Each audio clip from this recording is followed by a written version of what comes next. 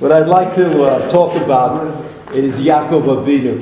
Yaakov Avinu, it's a long story in the Torah, and it's a story that has ups and downs. Yaakov Avinu is, so that's why we're very sympathetic to Yaakov Avinu, because he reminds us of ourselves, because it's real life. You know, Avram Avinu is perfect. Yitzchak is even more perfect than perfect. Avram Avinu is perfect, but he was at least until the age 3, according to some of Chazal, and according to others, an older age. Avram Avinu was an idolater, or came from an idolatrous family. So he had that little bit of imperfection in him. Yitzchak was totally perfect. He was perfect. He never left Eretz Yisrael. He followed God's directive. The only mistake he made was really not a mistake at all, that he wanted to leave Eretz Yisrael when there was a famine. Yitzchak, I'm talking about Yitzchak, there was a famine, and he wanted to leave Eretz Yisrael. It wasn't like Avram Avinu, who you could say, how come? How come Avram Avinu agreed to leave Eretz Yisrael? After all, Avram Avinu received the command from God to go to Eretz Yisrael, to live there. But Yitzchak cannot be faulted because he was just following Avram Avinu. But Yitzchak was doing what his father did. So you can't really fault him for wanting to leave Eretz Yisrael. But HaKadosh Baruch Hu stopped him, and he didn't leave Eretz Yisrael. So he was, and in Chazal he's called Olat Tmima. Olat Tmima. What does Olat Tmima mean? Yitzchak, talk about Yitzchak. What is Olat Tmima? Olah, of course, is the fact that there was a Kedat Yitzchak. What is Tmima? What does Tmima mean? Perfect. What does perfect mean? Without a blemish. Without a blemish. A blemish is a physical blemish. A physical blemish. You know that a korban that has a physical, an animal that is supposed to be sacrificed, but has a physical blemish, like even a cut in the eye, in the eyelid, or whatever that's called. You know, it makes the animal unfit for a korban. So you remember, the angel came to Avram Avinu and said to him, Al ta'aseh lo me'uma. Al ta'aseh lo me'uma. Don't do anything to Yitzchak. Don't touch him. And he uses that word me'uma. And Rashi says, remember me'uma? Me'uma sounds like, in Hebrew, the word mum. Right? Mum is a blemish. The same as, it's the opposite of tmima. You can either be a Baal mum or tmima. And so Avram Avinu wanted to make a blemish in Yitzchak so that he would be unfit for a korban, and thereby, according to Rashi, he would be able to accommodate the original command that God gave him, which was to sacrifice his son, and the last command that God gave him from the angel, which was, don't sacrifice your son. So that he could not, according to Rashi, it turns out that Avram Avinu had this difficulty with the two commands, with resolving them. How can you follow God if there are two different commands in two different directions? So he thought to himself, if I put a mum, a physical blemish, in my son Yitzchak and render him unfit for a sacrifice, so that I can accomplish both. In other words, I came here to sacrifice my son as God told me, but I can't sacrifice him because, after all, in the divine system of things, if your sacrifice has a blemish, you can't sacrifice it. So then I would be able to live with both commands. This is Rashi. This is how Rashi tried to explain it to us. So the angel says to Abraham, Al taslo me'uma, do not place a blemish, or do not blemish his physical self. That's what That's what the angel says. So it turns out that Yitzchak was unblemished. He was an olat mima. That's why it's called olat mima. How does that pirush fit in with the Brit Milah? With what? With the Brit Milah, how does that fit in? I'm not sure what your question is. Well, we know not everybody who has a Brit Milah is going to be sacrificed. No, but Yitzchak was, if Yitzchak by that pirush was tamim, but he had a Brit Milah already. So how does that? Physically, his body wasn't complete then. I didn't say complete. I said a blemish means something that's missing that should be there. Okay. And not something that shouldn't be there when it's not there. In fact, if it could be that an orla would passel you for being a korban. The way Chazal understood Brit Milah, it was somehow finishing something. It was the way it was supposed to be, but it was left in order that we would be able to have the opportunity of finishing. So in any event, so Abraham was Abraham and Yitzchak was Yitzchak, but Yaakov is very human in the sense that things happen to him, and not always things that he wants, and not always things that he plans on, and things that seem to dissuade him or to deflect him from fulfilling the obligations that he inherited from Avraham Avinu. For example, leaving Eretz Yisrael. If you leave Eretz Yisrael because of a famine, so arguably, you could say God drove you out of Eretz Yisrael. I mean, the famine has nothing to do with me. I didn't create the famine. I'm just trying to live, which could be easily understood as being part of what God wants of me. But Yaakov Avinu left Eretz Yisrael because he couldn't get along with his brother. Now that's a very human thing. Like, everybody knows, everybody has a brother that they can't get along with, if you have a brother. It's not so uncommon. That's what I mean. You have to just show up, or you go to those movies where they read the will, and that's always the beginning of the end of all the relationships in the family, So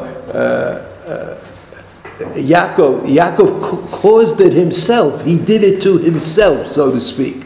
He had a lot of time to make peace with Esau, but he couldn't. He couldn't make peace with Esau, so he was driven out of Eretz Yisrael, but not by divine fiat. I know everything comes from God. I know that.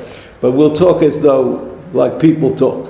It was Yaakov had the obligation at that time to straighten things out. After all, Yaakov was the Talmid Chacham. He understood the value of shalom. He knew how it was supposed to be. But he lost out. Now, Avraham Avinu had a similar experience with Lot. Avraham Avinu had a similar experience with Lot, but they divided up. You go here, I go there. We have plenty of room. Right? They didn't have to leave Eretz Yisrael as a result of the fact that that the shepherds of Lot did not get along with the shepherds of Abraham. That was so. Yaakov introduces us, even though Yaakov had inherited from Abraham and Yitzchak, and he was special, of course, and he created a family which Abraham and Yitzchak were not able to do. Right? Only Yaakov was able to create a family. Not a family in which everybody loved everybody else, but they had a sense of family which was necessary in order to create Am Yisrael, which is also one of the names that Yaakov Avinu received. But since everything was in flux in the days of Yaakov, you'll see in the Chumash, sometimes he's called Yaakov and sometimes he's called Yisrael. So he's called Yisrael, meaning the family. He's the head of the family, right? And then at the end of his life, what became the important question was who would inherit the mantle. That was the important question. Okay, there's a family. You have 12 sons, you have a daughter, maybe you have more daughters, depending on, Chazal position. What about leadership? Who's going to become the leader? So you know that the obvious choice was Reuven, because he was the oldest. He was the oldest son. But Reuven somehow lost out. He lost out. You remember when Yosef came to, this is the parasha of Vayeshev, a couple of parashiot ago, right? Yosef came to look for his brothers.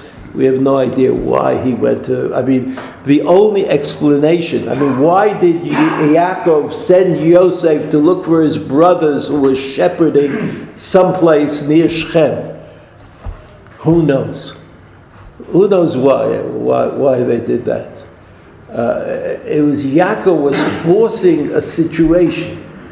Did Yaakov know that he was forced in a situation? It could be that he knew, and could be that he didn't know.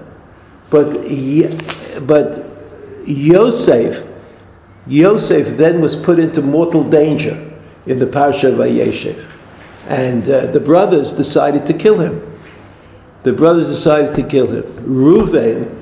Reuven saved him, exercised leadership, and said, let's throw him into the pit. Right? Let's throw him into the pit. But the way we understand what Reuven said was not we shouldn't kill him, but we shouldn't kill him physically. We don't want anybody to actually kill him. We want him to be killed. And so they threw him into a pit. And even if without the drush of Chazal, which is Mayim Ein Bo, right? Nechashim v'akrabim yeshbo, the drasha of Chazal. But even if there weren't any nechashim and akrabim in the pit, you can't live in a pit. That's the death. If he couldn't climb out of that pit on his own, that's the death sentence right there. So that's Reuven. Reuven leaves. He disappears. In this story, where did he disappear to? Lo yodeh. And then he reappears, and he says, Where's Yosef? Well, what happened in the interim? Yehuda took charge. And what did Yehuda say? Better deal to sell. Ma betza. Like, what are we going to profit from leaving him in a pit? Let's sell him. So you could argue, or you could try to understand whether Yehuda was leadership, or Yehuda was just like acting like another criminal. But there is no doubt about one thing. When you read the story, there's one thing that is certain, and that is that Yehuda was very much in line with God's will. It was God's will was, apparently, that Yosef should get to Mitzrayim and then be able to save the world from famine. That was God's will. Well, let's agree that was God's will. So if that was God's will, then Yehuda, in a kind of odd way, Yehuda is fulfilling God's demand. Like the other brothers were full of hate for Yosef because Yosef declared himself king. Right? He said, I was there and everybody came bowed down to me, and therefore the brothers hated him because he said, I am going to be in charge. It was Yosef was the older son of the beloved wife, right, Rachel, whereas Reuven was the oldest son of the less beloved wife. And Yehuda, Reuven, Shimon, Levi, Yehuda. What was special about Yehuda? Yehuda from Hodah, right? That's what Rashi says. Yehuda, Hodah. It's like a Hanukkah. You may Hallel v'Hodah. Hodah, Rav Nachman of Bratslov says, is Olam Haba. That's Gan Eden. To be able to be modeh. I think it's an interesting idea. It was to be truly thankful for something that God has done, is an act of closeness. It's the only kind of closeness that we can exhibit to God, like Hodah. And that's why the Medrash says that Achrit Hayamim, or the end of days, all the korbanot will disappear. And the only korban that will be left will be the korban Todah, right? The thanksgiving korban. And if you were a Kabbalist, you would know that korbanot bring you close to God. Whatever reason, right? The Ramban explains that it says in the Chumash many times, "Vayarach Hashem reach nichoach," that God smelled the wondrous smell of the korban. That the korban was not just a way of fulfilling an obligation, right? Like other mitzvot. Other mitzvot, it doesn't say Vayarech Hashem reich nichoach. The other mitzvot are not seen as that. But korbanot, the Ramban says at the beginning of Vayikra, that these korbanot are special in that they provide me with a connection to God, a special connection to God. That's what a korban is. Now, all the mitzvot provide me with a connection, but the korban with a super connection. So the Chazal said, in the future, all the korbanot will disappear, and only the super korban will be left. And the super korban is called the korban todah, a thanksgiving korban, because thanksgiving is the most connected, it's the most obvious connection to God that we have in all of the mitzvot. So we can do without all of the mitzvot if we're able to give thanks. Giving thanks means that you have an awareness of what's going on, right? Because you don't see it. So we're trained. We know there's no difference between Yetzias Mitzrayim and Purim, right? Everything I'm saying is like is part of my delusion. There's no difference in Yetziat Mitzrayim and Purim. What is Yetziat Mitzrayim? Nes Galui. And what is Purim? A Nes Nistar. What is a Nes Nistar? It was exactly the same as a Nes Galui. All that it's a Nes Nistar and a Nes Galui, they both say the same thing. They say God is running the show. Right? So what's the difference if it's Nistar or Galui? It's for us, it's an educational thing. Right? So therefore, Thanksgiving is about the way you see the world, the way you see what is going on. So if you see all the time that God is in charge, so then you give thanksgiving because God is in charge. It's like, if somebody gives you a cup of coffee when you really need one, you say thanks, right? That's an act of closeness, the giving of the coffee and the giving and the returning the thanks. That's called closeness. And so that's what a korban todah is. That's what a korban todah is. So Yehuda, right? Reuven disappeared at the wrong moment. Yehuda was Hodah. There was something about Yehuda that was very close, very, very close from the time he was born. Something special. He was connected to the korban todah, Hodaya, thanksgiving, closeness. That's Yehuda. However, when we first met Yehuda, he said, "Ma betza."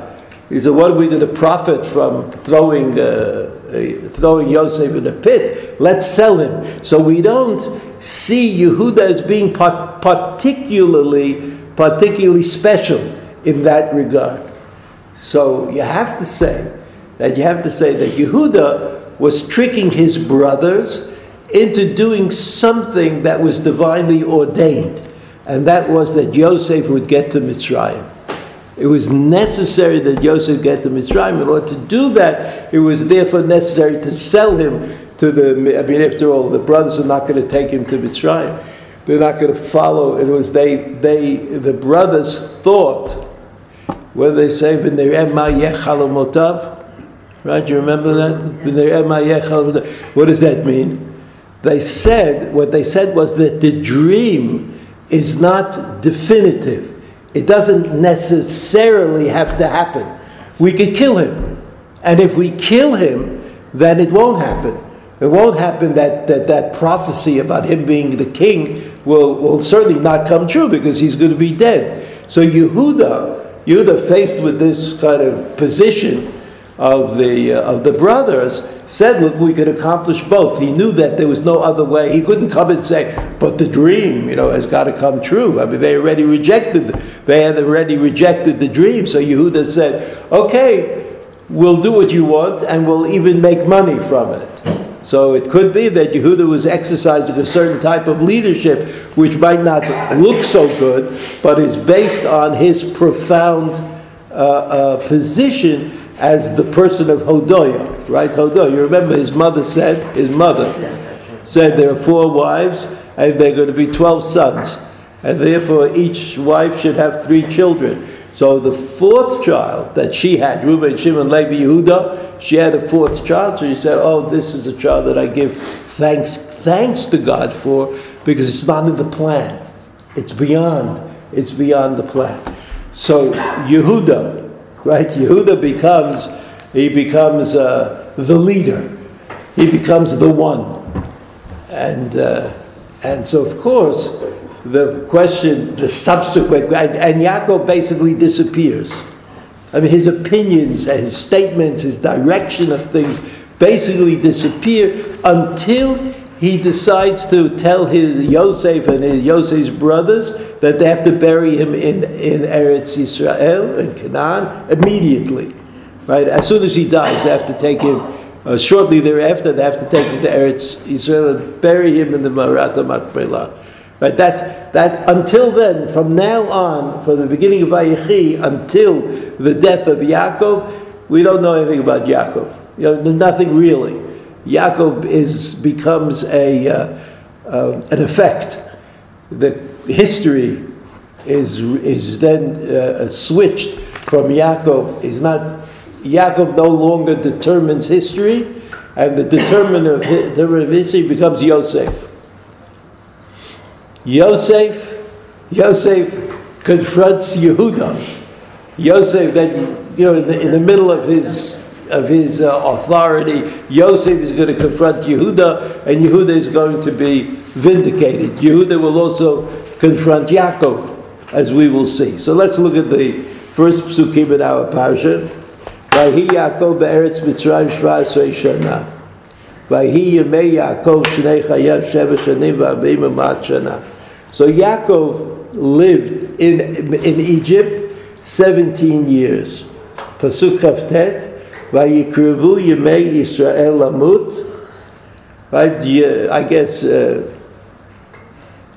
you see on the pasuk, Vaychi Yaakov Be'eretz Mitzrayim 17 shana. That's a statement about Yaakov.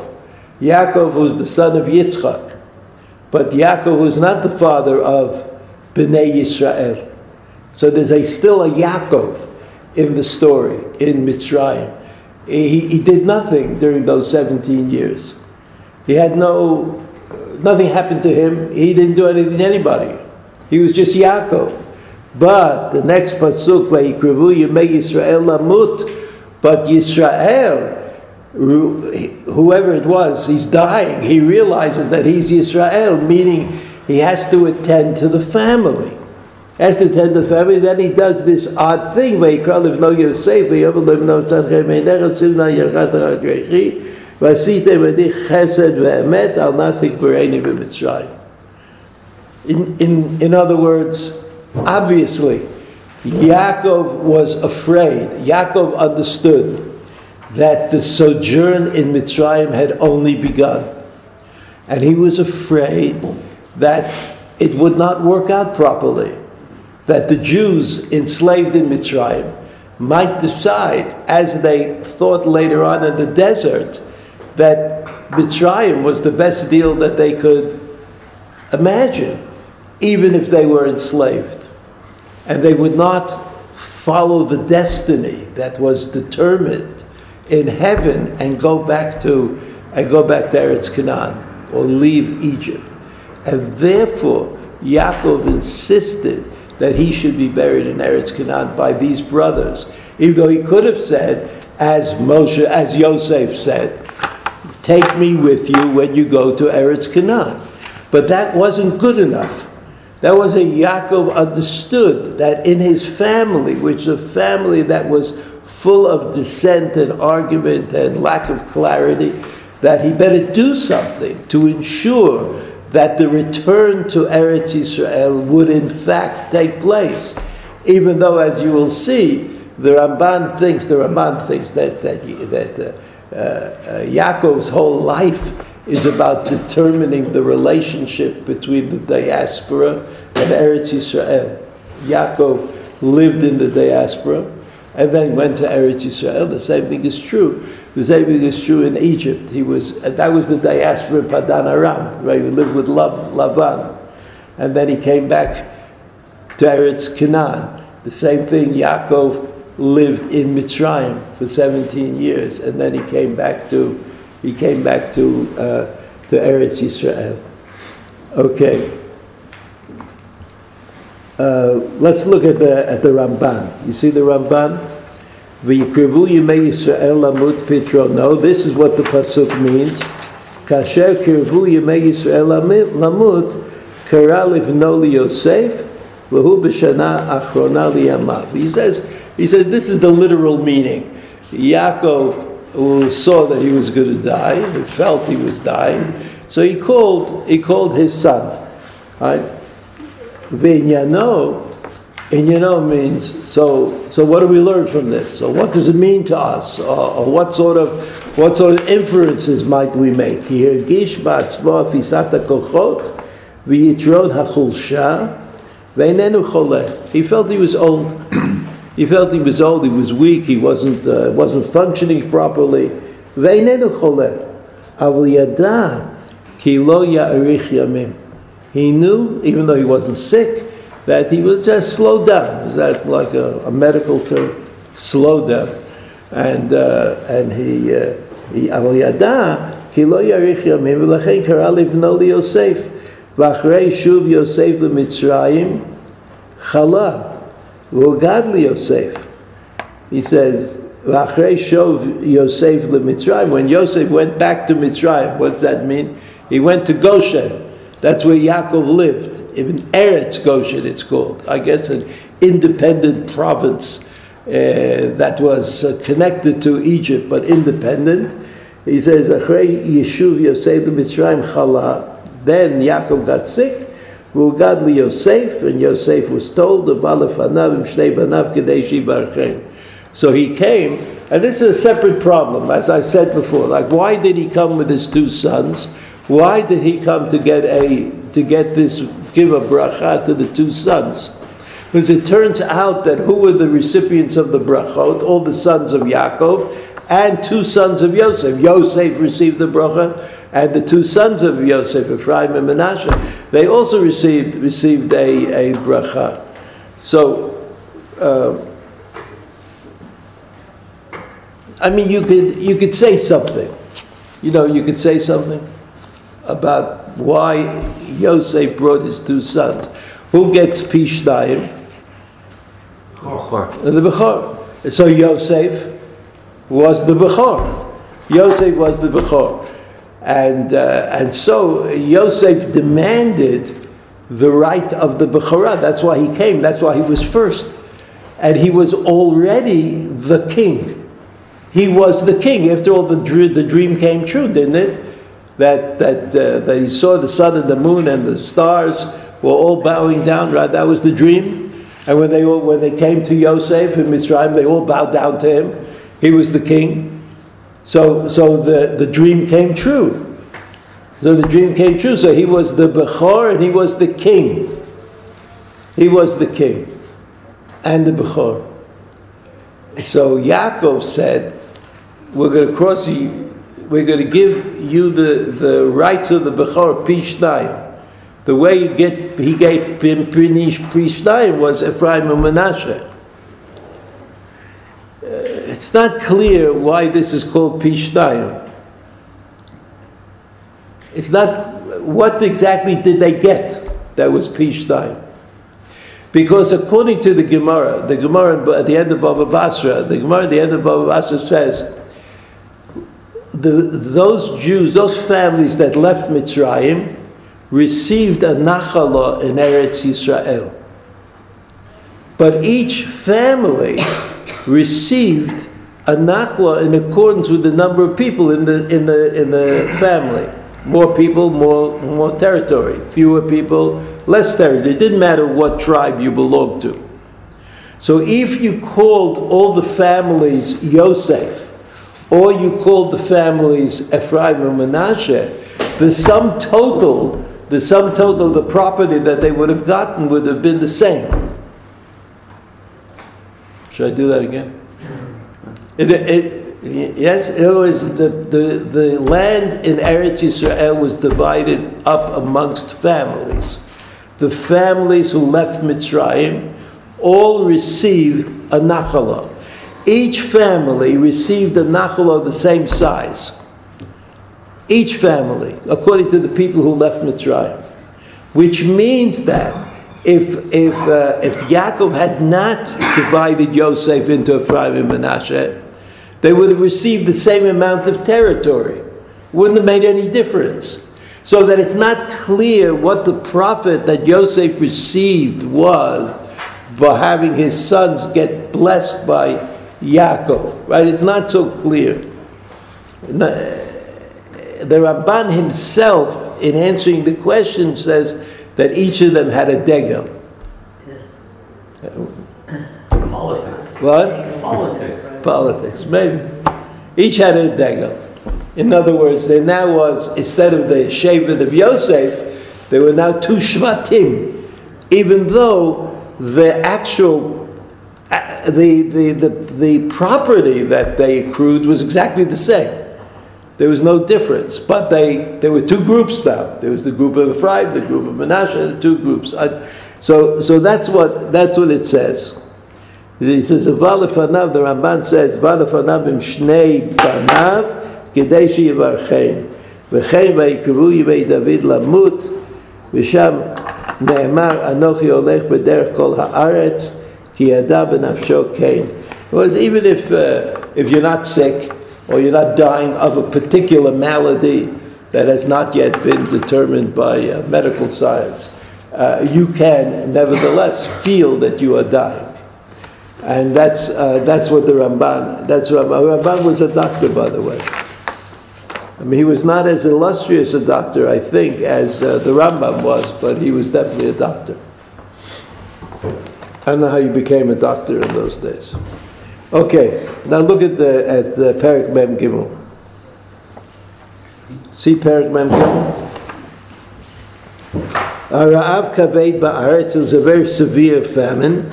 V'hi kasher kilu lechol et hasheber asher aviv b'Mitzrayim, v'yoma alehem avihem shuvu shivru lanu ma'at ochel. So the story, this is the middle of the story, right? They came back from Mitzrayim, they had a lot of food and stuff with them, and they're running out. So Yaakov says to his sons, why did you just go back and get us some more food? Vayomer elav Yehuda lemor, Yehuda. Right? So here is where Yehuda takes the lead. Here is Yehuda. Ha'ed ha'id banu ha'ish lemor, he told us. Ha'ed ha'id means he witnessed. He was a witness, because it was very serious. Lo tir'u panai bilti achichem itchem. Don't ever come back unless you bring your little brother with you. Im yeshcha mishalech et achinu itanu nerda v'nishbera lecha ochel. So Yehuda tells Yaakov the sad thing. He says, look, if you let Binyamin go with us, we'll go. If you don't let him go, what's the point? He told us that he's not going to give us anything to eat. V'mincha mishalech lo nered. Ki ha'ish amar eleinu lo tir'u panai bilti achichem itchem. Vayomer Yisrael, the father of the family, right? The father of the family responds, even though, okay, Vayomer Yisrael, lama harei otem li lagid la'isha od lachem ach. So Yaakov doesn't understand. Let's say he understood that he was in the flow of of God's will. And that God's will included that Yosef would be in Mitzrayim, that Yosef would become king, that they would eventually have to go to Mitzrayim. But this he didn't understand. This Yaakov didn't understand. So why did you tell him? Why did you tell him that you had a little brother? What has that got to do with what we're going through? Now, I think Yaakov understood a lot more than his sons. But that's what he says. Lama reotem li. Why did you make this so problematic for me, so difficult, so unhappy? Lagid leisha ol lechem ach vayomru sheol she'ala ish lanu ulemoladetenu leimor od avichem chaya yesh lechem ach v'nagid lo pi advarim ha'ele hayado neida ki yomar horidu et achichem. In other words, they answer to him. They answer their father. And their answer is, we couldn't avoid it. Or another way of saying it, that became part of the divine will. I mean, he asked the question in a way that there was no other answer that we could give. He seemed to know what he was looking for. The brothers say to Yaakov, they say, Vayomru sheol she'ala ish, that's Pasuk Zayin. Pasuk Chet, Vayome Yehuda el Yisrael aviv, Shilcha hanar iti, V'nakuma, V'neilecha, V'nechye, V'lo namut, Gam atnachnu, Gam ata, Gam tapenu. So Yehuda says, send him with me. I'm responsible, and we will live. I'll come back, we'll have food, I will live, we, and our children. Anochi erevenu miyadi tivakshenu. I mean, this is totally a ridiculous statement that Yehuda is making. He says, I'm responsible. How is he responsible? What's he going to be responsible for? You saw that we know now that he wasn't able to maintain that responsibility. Right, that he just wasn't able to do it. But he says, Anochi erevenu miyadi tivakshenu im lo haviotiv eilecha v'itzakli lefanecha v'chatati lecha kol hayamim. That's what I can pay.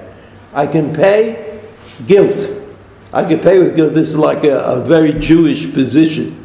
I can't guarantee, but I'll be guilty as all get out if I don't succeed. Guilt.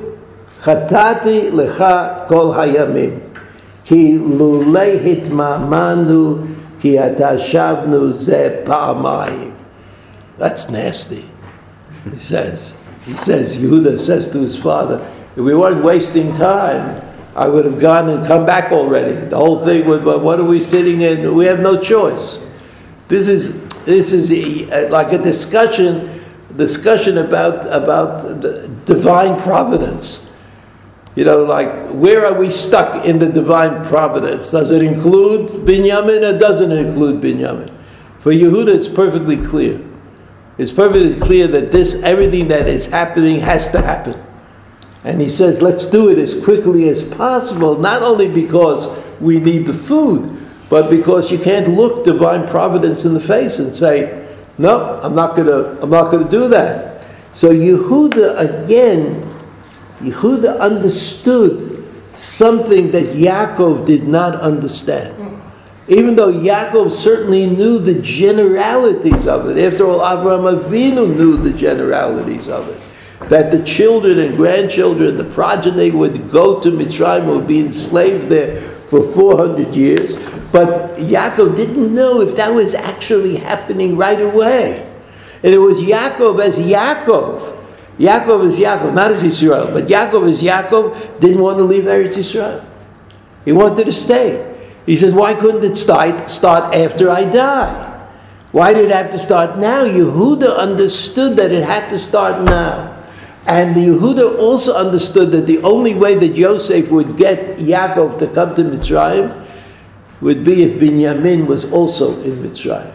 That's what Yosef understood. And Yosef kept saying, I suppose he had a special feeling for Binyamin, it was his brother. is like his real brother, not a half brother, but a real brother.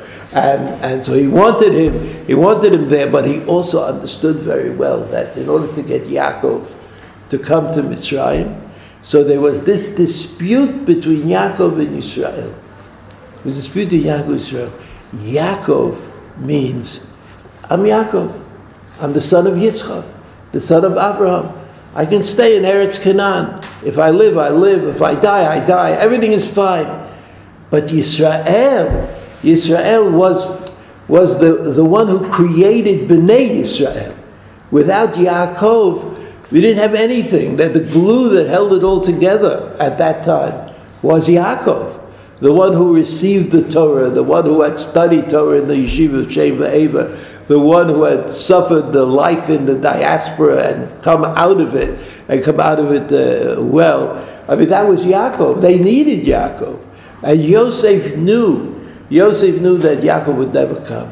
And that's the discussion here between Yehuda and Yaakov. And Yaakov said, why this, why that, why that? He didn't see it.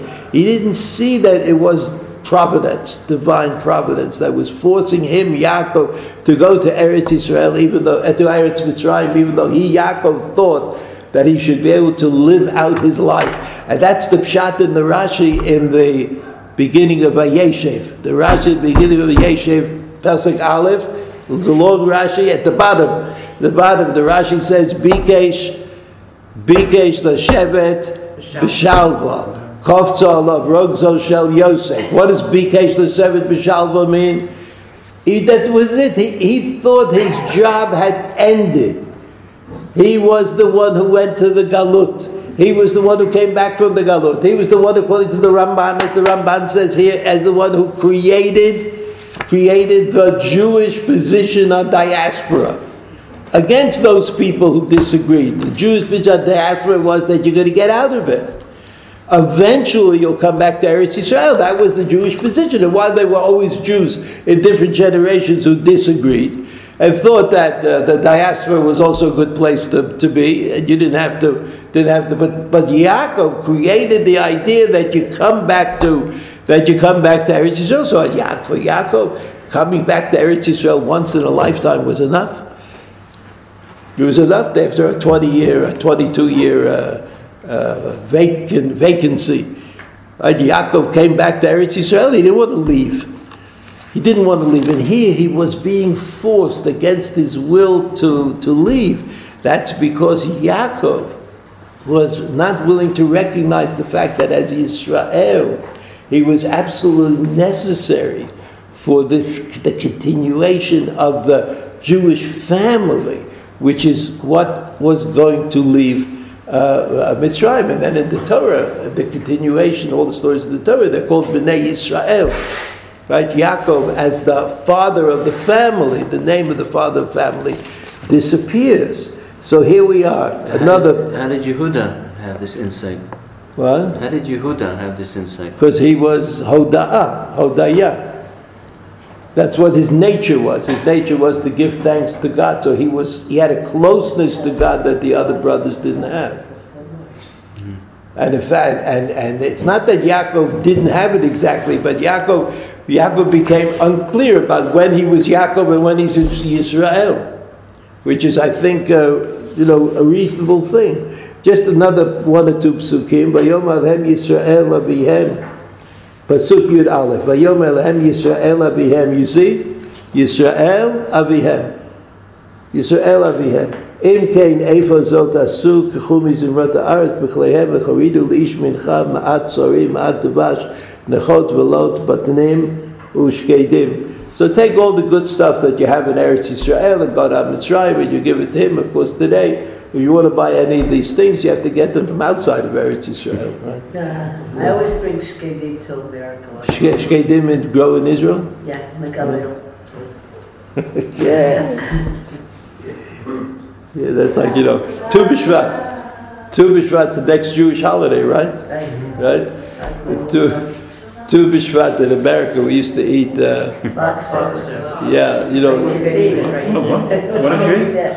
What did you eat? Charuvim. Boxer. Carrot. Boxer? Yeah. So what is boxer? I mean, what is it? It's dried fruit, right? Why did we eat dried fruit? Because there was no fruit. There was no real fruit.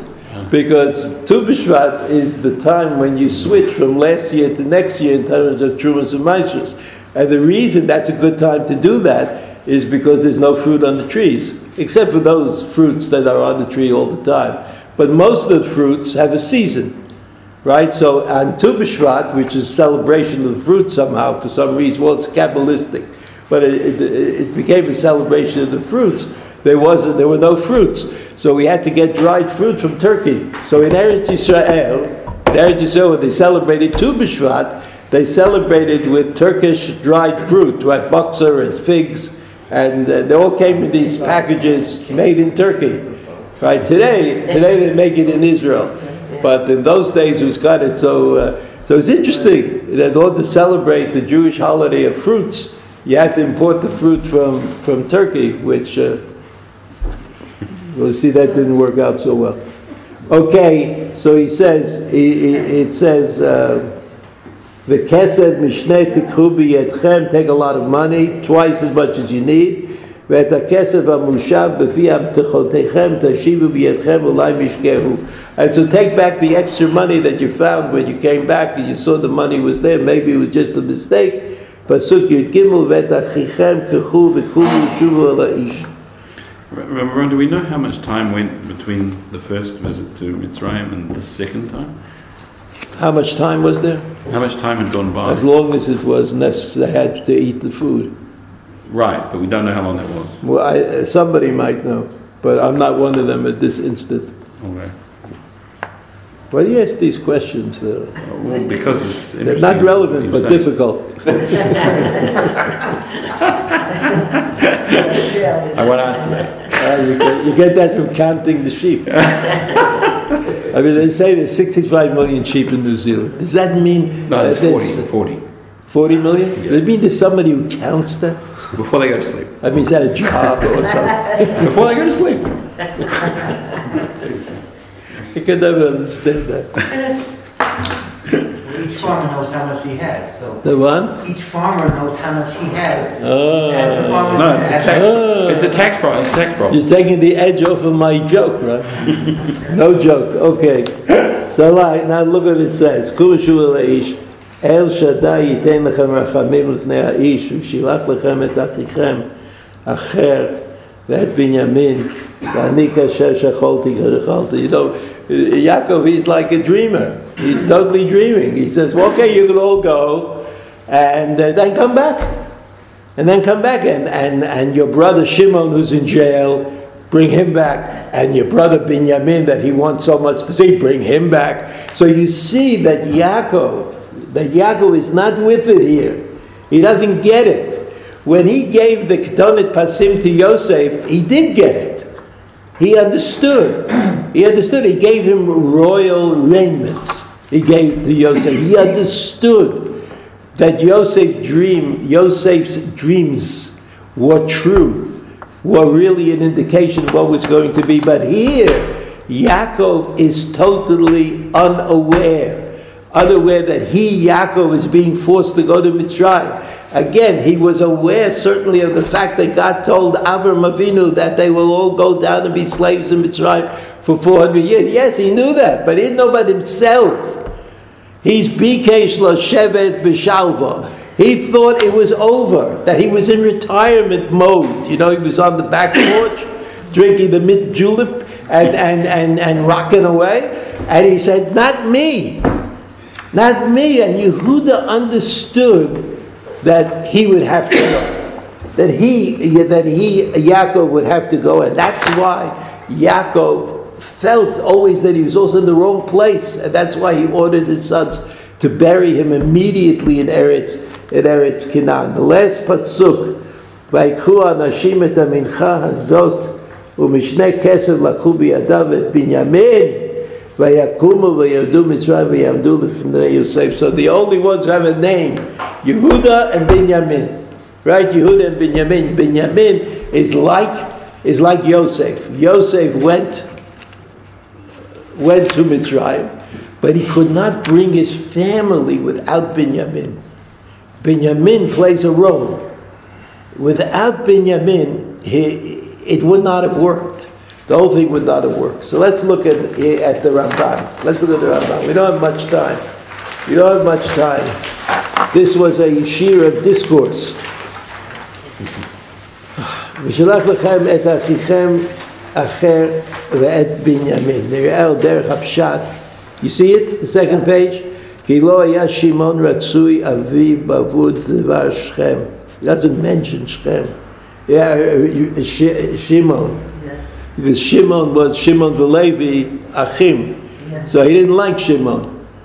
He said it b'feirush that he didn't like Shimon. That tells a family. Like, it's like always a problem. You have a lot of children. So some child decides, you don't like me as much as you like the other. There's always, not always.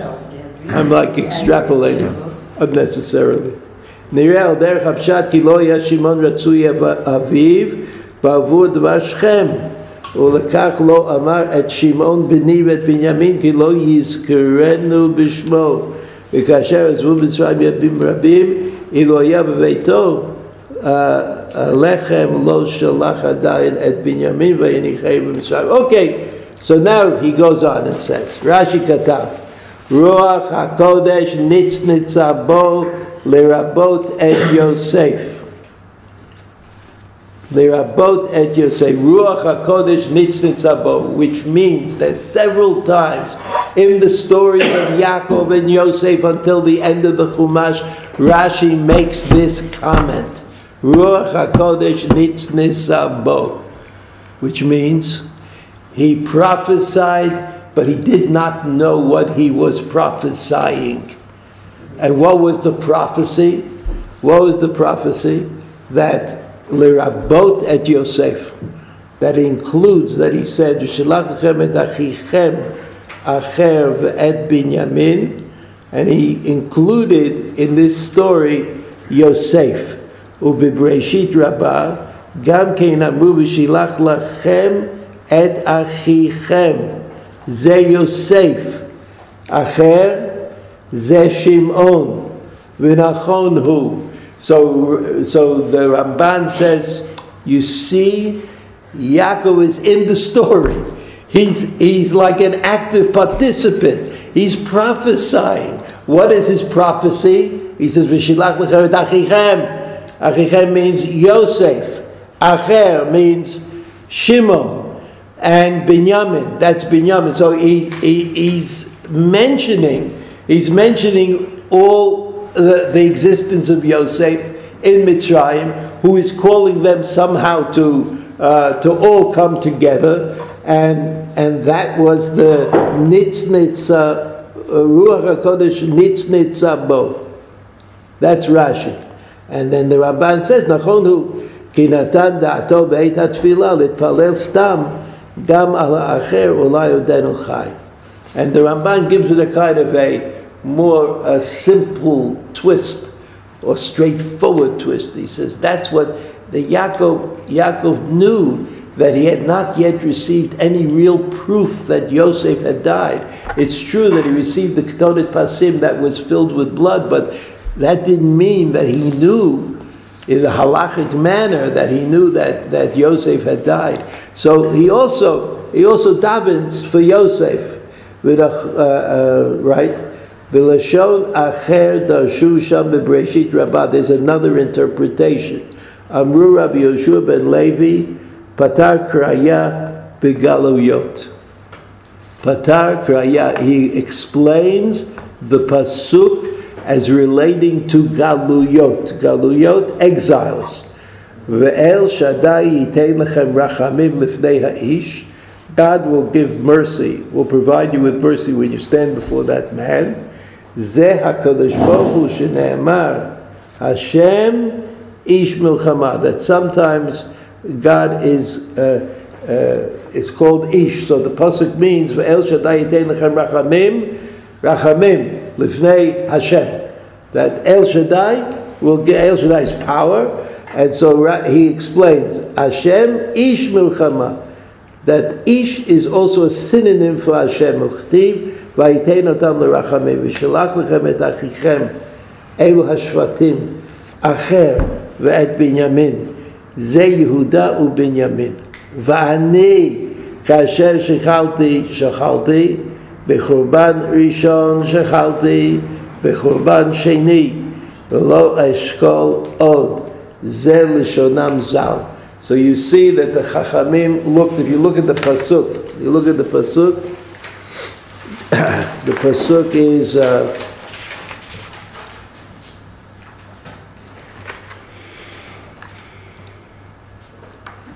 Pasuk Yudalit, I'm sorry, Pasuk Yudalit. El Shaddai ייתן לך רחמים לפני האיש. So the simple interpretation is God will give you mercy. Bifnei Ha'ish is Yosef, right in Mitzrayim. But he says, no, there's another way of reading it. El Shaddai ייתן לכם rachamim. You'll receive mercy standing before God. Standing before God, in other words, Yaakov is saying, according to this interpretation, I know what's going on exactly. Even though I don't want to go, I myself don't think I have to go, but I know what's going on. And therefore God should be merciful. V'shilach lechem et achichem acher. Acher is Shimon, who's in jail, Vet Binyamin.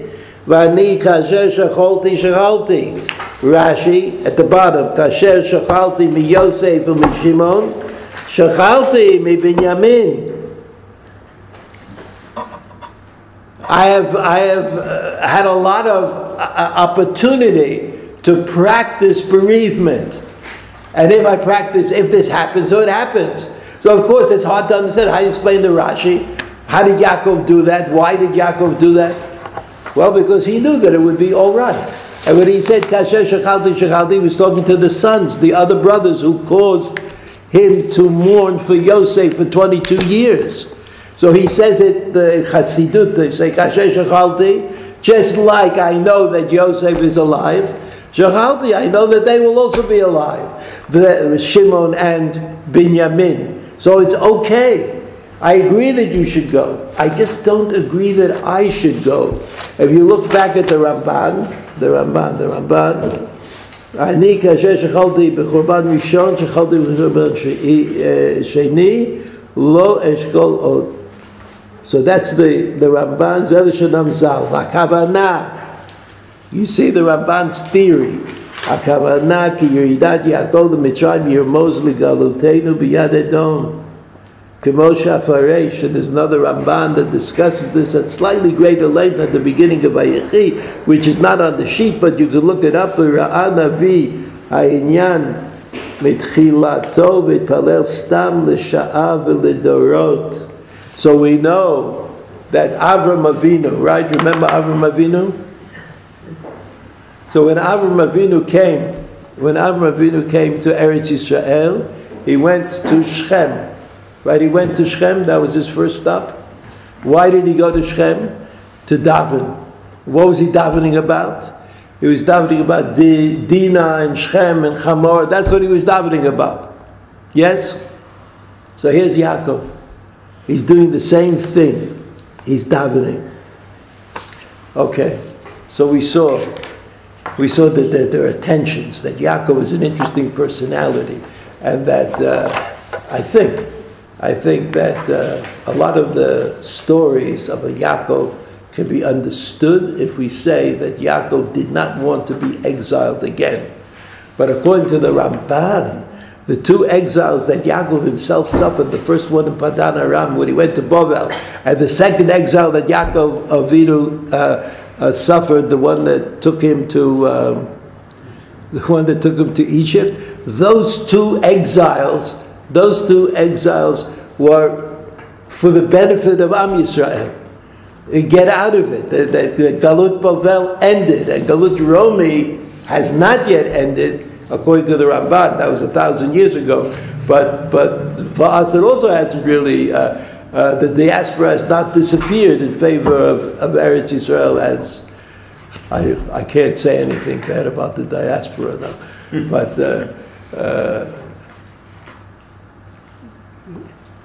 Rabbi Robinson, this is next week? We're ready at next week? Can't believe it. I can't keep track of anything. Anyway, so that was Yaakov. So the Ramban says what convinced Yaakov that he had to go to Eretz Mitzrayim was that he was responsible. He was responsible for the return of Bnei Yisrael from the exile. Right?